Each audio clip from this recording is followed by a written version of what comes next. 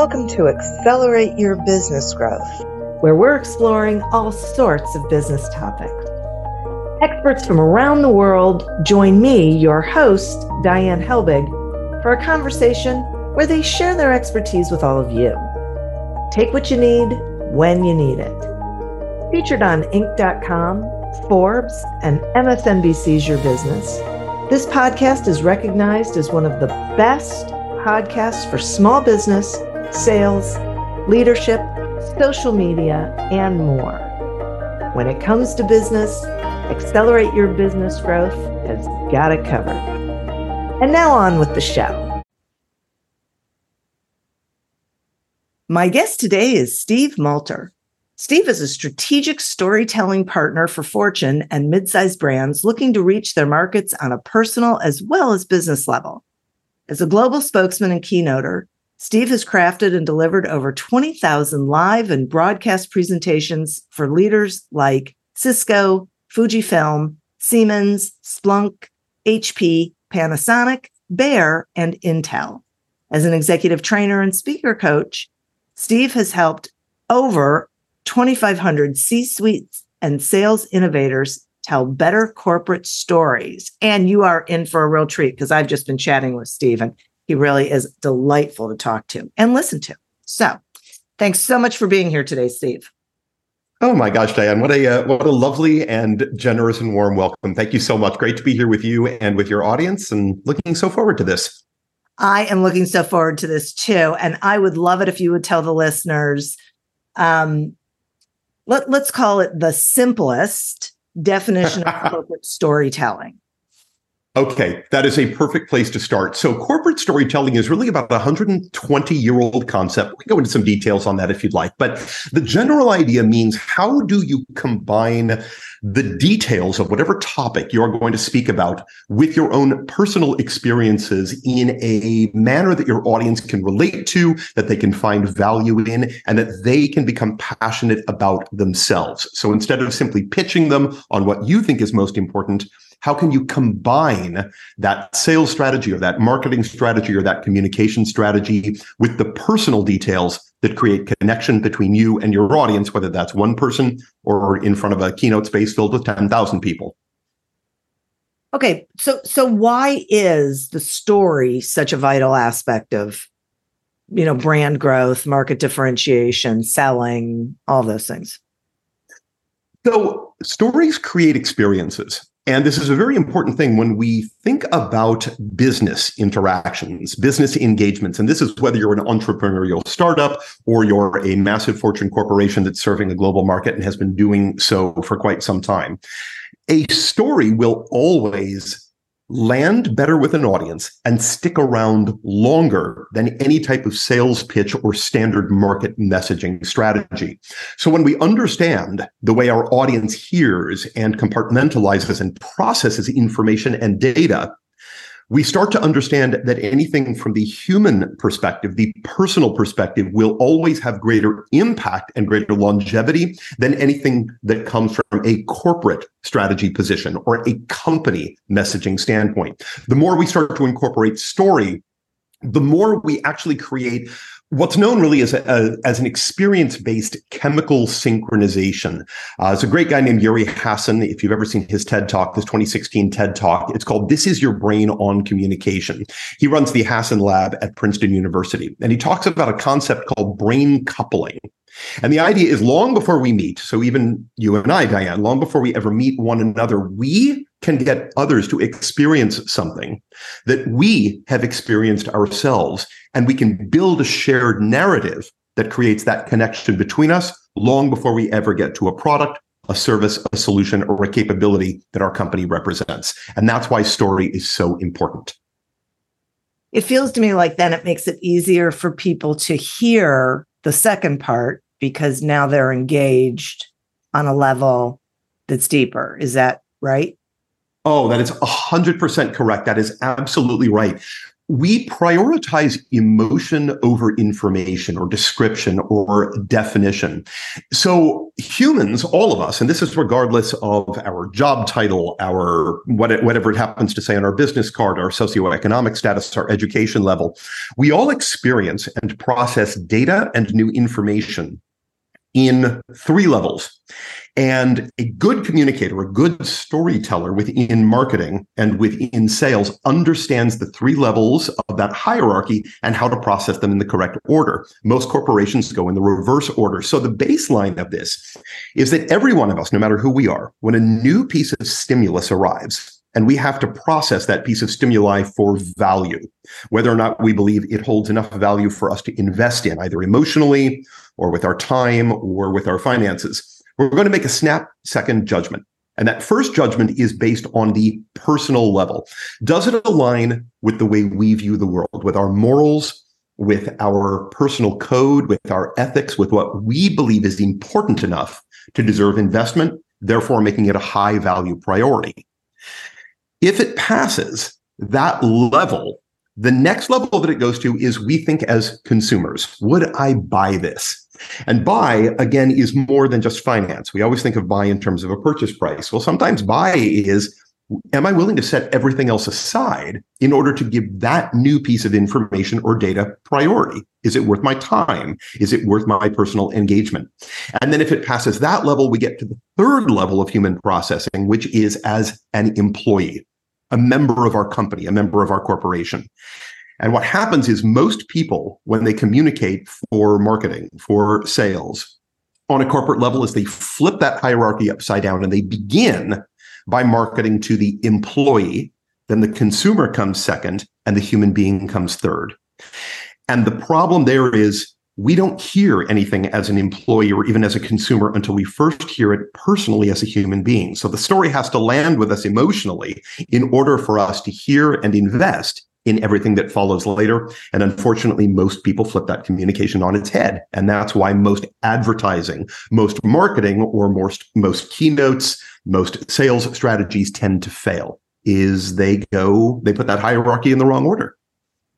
That is so interesting. And so if someone tells a story and it doesn't, and it's human, it's to hit on the human end, but it doesn't resonate with that person's life experience, morals, values, whatever it is the listener, is the receiver still going to be able to pay attention to the rest, or do they sign out?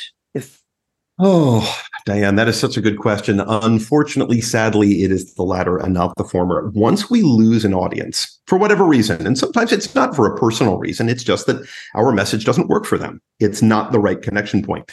But even if it started out as the right connection point, once we lose them, once they are no longer engaged, they no longer sense the value for themselves and they check out, the odds of getting them to check back in are incredibly low. And it's one of the reasons why establishing that emotional connection at the beginning of the engagement and the interaction is so valuable, because the emotional connection will usually carry much further than the explanation of the capability or the benefit or the value of what it is that we're trying to market or sell.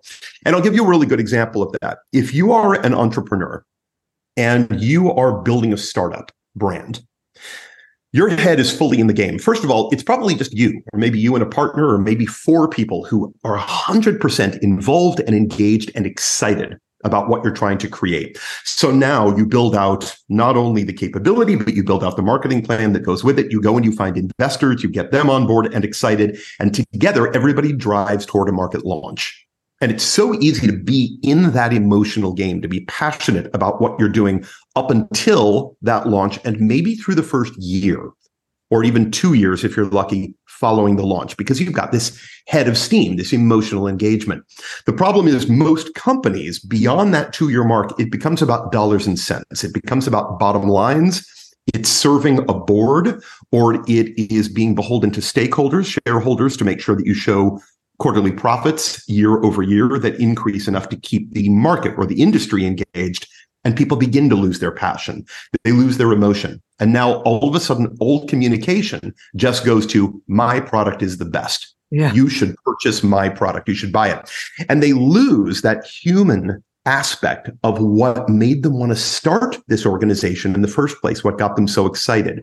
And so what I try to do is help these organizations. You mentioned a few of them at the beginning: Cisco, Panasonic, HP, Splunk, large global organizations, Lufthansa, Bayer, that have been around for so long that they forgot why they originally created their brands, what their brands are really designed to do, and the best possible story that brand can tell to the marketplace to create a passion connection, an emotional human connection, rather than strictly a product connection. Hard to do, but if you can get there, man, the payoff is extraordinary. And this works for small brands as well as those huge ones, right? I would say, Diane, it works even better for the smaller brand because smaller brands tend to be much more agile. You can make shifts much more rapidly. You don't have to go through all the red tape or the levels of hierarchy within the organization or within corporate to be able to shift the nature of your branding to get more toward that corporate storytelling, that connective aspect. So the smaller the company, the fewer people that I get a chance to work with, it's great. We can make snap decisions in the room and we can execute those decisions within a very short period of time. And we can stay agile based on the individual audience or the event, the conference, or the market that we're trying to serve. So I love working with smaller brands. The bigger ones, there's a lot more toes for me to step on and a lot more politics for me to navigate. Boy, I feel the same way. So what is the biggest brand that you usually work with, Diane? Oh my gosh. That's an interesting question. Well, if I'm going to work with a big brand, it's really going to be just one department of a big brand, like Bendix or Cox Communication or something. I struggle with the big brands. I mean, for the same sort of reason that it's hard to affect change because there are so many people with opinions. Oh, it's so true. What do they say? Opinions are like bleep, Yes. fill in the blank. Everybody has one, right? Exactly. But yeah, so even with Cox, for example, right, Diane? So you are working with that particular team, whether it's the communications team or the marketing team or the strategic team. And together you come up with a phenomenal plan. And now they have to run it by so many different people. And Right. each one is death by 1,000 cuts. Yes. And any creativity or any human engagement you've come up with, they'll slash it bit by bit by bit to the point where there's nothing left. And we're back to the exact same marketing that they've always been doing. And unfortunately, It's detrimental to the long-term health of the organization, but it's hard to get people to see it that way. Yes, no doubt. It is so true. All right. So if someone's listening and they're saying to themselves, well, I want to be a successful corporate storyteller, but I don't know how to do that. What do they do? Where do they start? Is there a process they go through? What is it? All right. So I am going to share my mantra in all things, and I always urge other people to make it their mantra as well. And it's a very simple concept. Here we go. Don't tell them what you want to tell them. Tell them what they want to hear. Yes. Right? Yes. So that should be everybody's mantra. And by the way, I want to make a clarification here. This is not just in business. This is in your personal life as well. Good communication, good corporate storytelling is also good personal life storytelling. You can apply the same concepts. So whether I am speaking with leadership at a corporation, or I'm speaking directly with a colleague or with my boss in that particular moment, or with my spouse or with my children, the general concept is the same. The more they feel that I am speaking their language, that I am in the engagement for their benefit more than for my own benefit, that I am speaking about things that matter to them, that they care about, that they find important, and I'm giving credibility and credence to that, the more likely I am to have an excellent engagement with that person. Any of you who have a teenage kid, you know that dealing with your teenage kid is far harder than dealing with any massive corporation you'll ever deal with.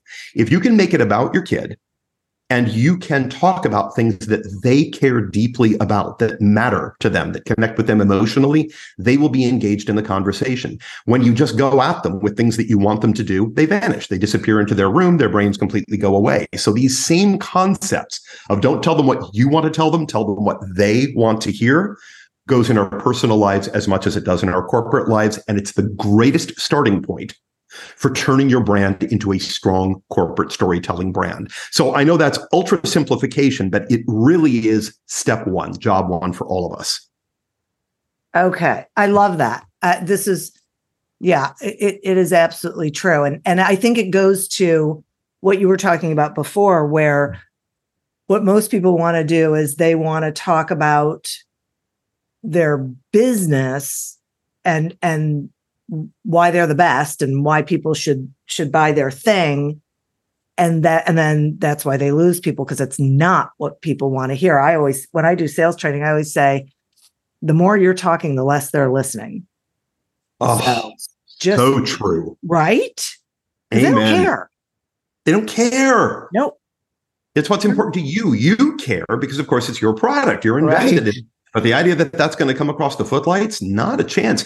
What I'll frequently work with trainees, especially when I'm working with international sales teams, because as an American trainer and an American coach, one of the first things I'll do with them is I'll say, let's talk about your American trainer, because you're a group from Japan, or you're a group from Korea, or you're a group from Germany, or from Scandinavia, and you simply communicate so differently than we do here in the US. The nature of the communication is so different, but the fundamentals of that communication are identical. When you talk about how good you are, how good your company is, when you show KPIs, when you show metrics and data points proving your value, when you show market research that shows that you command a certain percentage of market share within your industry, your audience vanishes. Yeah. That's very important to you. Talking about your accolades is extremely important internally to your organization. All your client is thinking is, what can you do for me right now? I don't care about your history. I don't care about who else you work with, because those companies are not like me. I'm unique. You have to speak to me directly and make me understand why you are here for my benefit, my value, my payoff, to make me into a superstar. Whenever you talk about data, your products, every message that you deliver and every number that you have that proves that you are the best, I promise you that your closest competition has the exact same numbers proving that they are the best. They are showing the same metrics, the same KPIs, maybe with different companies, different contacts, but everybody will prove that they are the better one. And the consumer, the buyer, the audience in this case, is left confused. Well, if everybody is the best, then nobody is the best. And therefore, I don't really have anything to go on. Therefore, I'm just going to go from emotional gut instinct. The best way to consider this is compare BMW to Audi to Mercedes.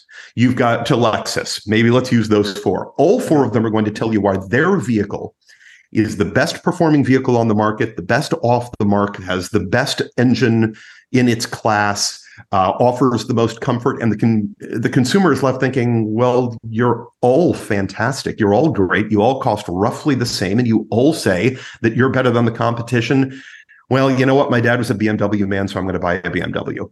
And that's where it ends up. It just goes to that simplicity. You have to tell a personal story. It can't be based on the data or the metrics as your primary.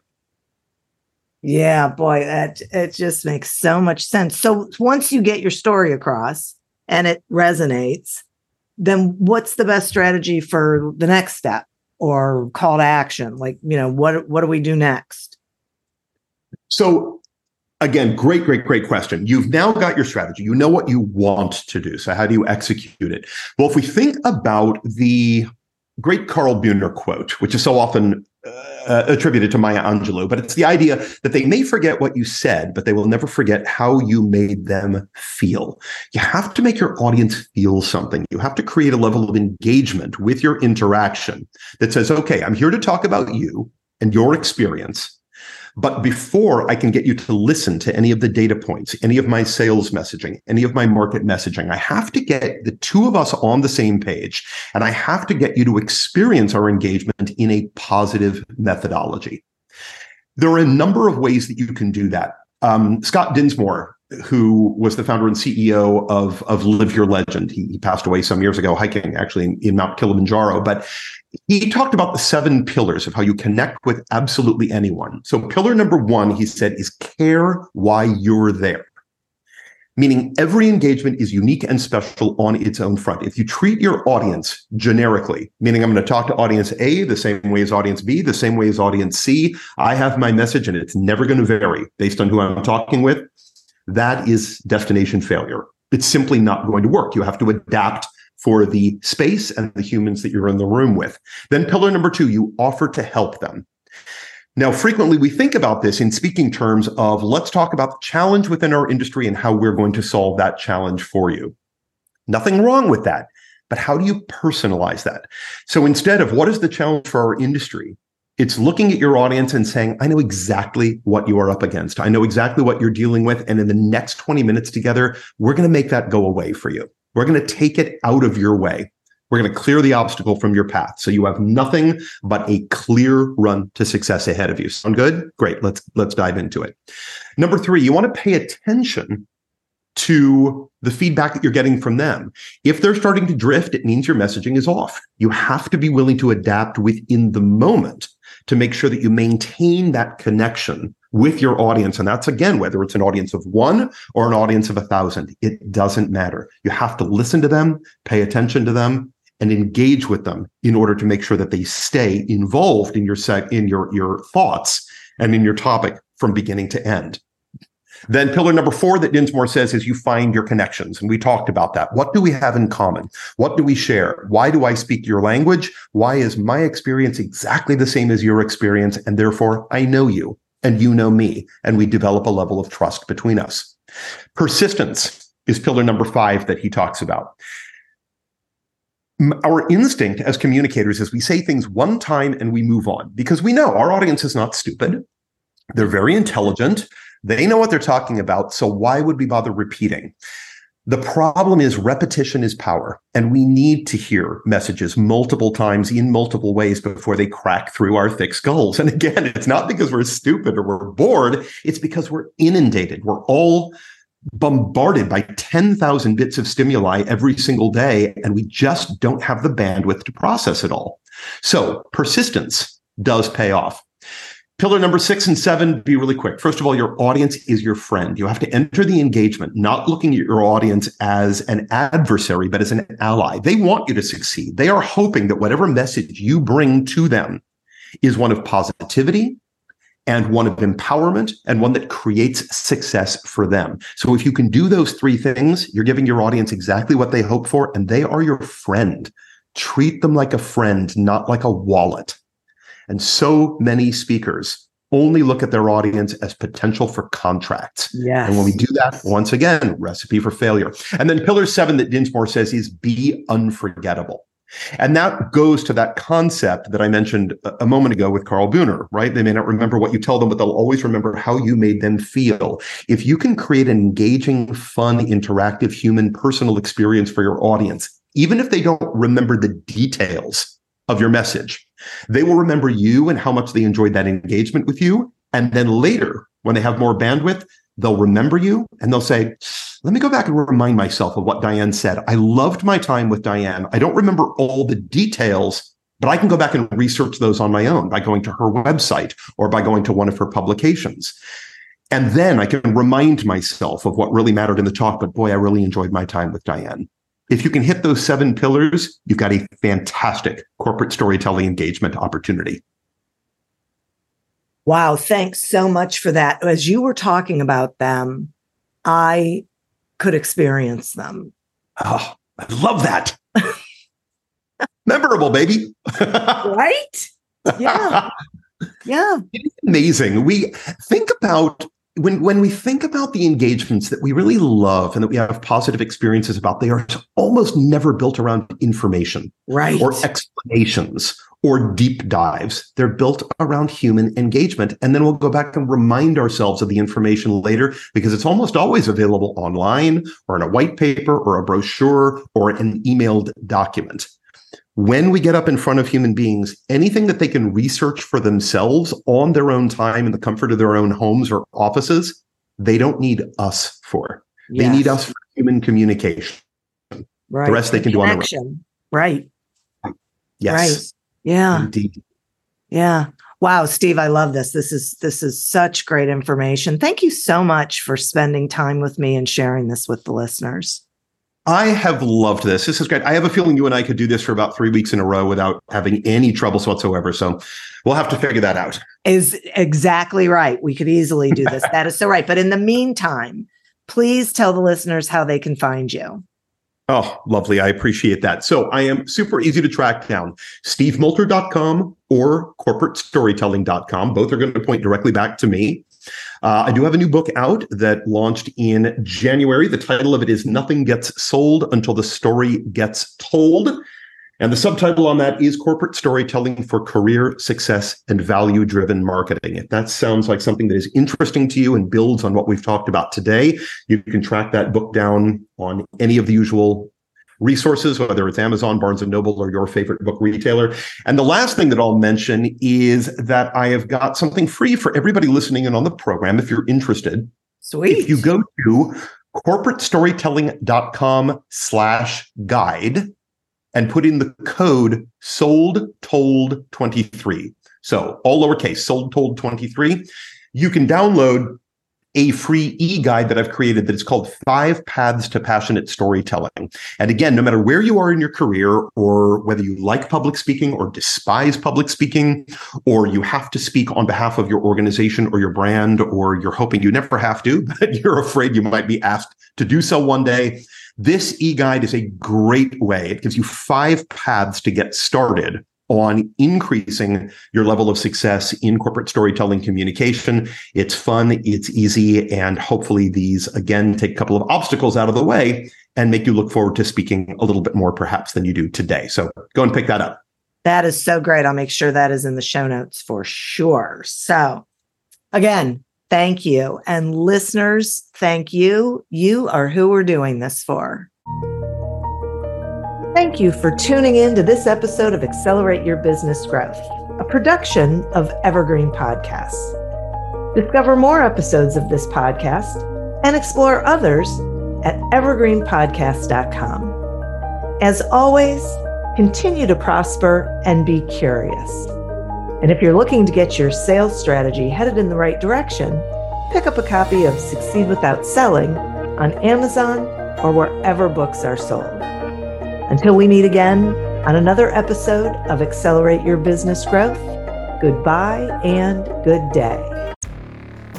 Hey friends, this is Jim Knight, former 21-year Hard Rock executive turned best-selling author and top 10 keynote speaker. And I'm Brant Menswar, former frontman of Hollywood's Most Dangerous Band turned top 10 motivational speaker and best-selling author.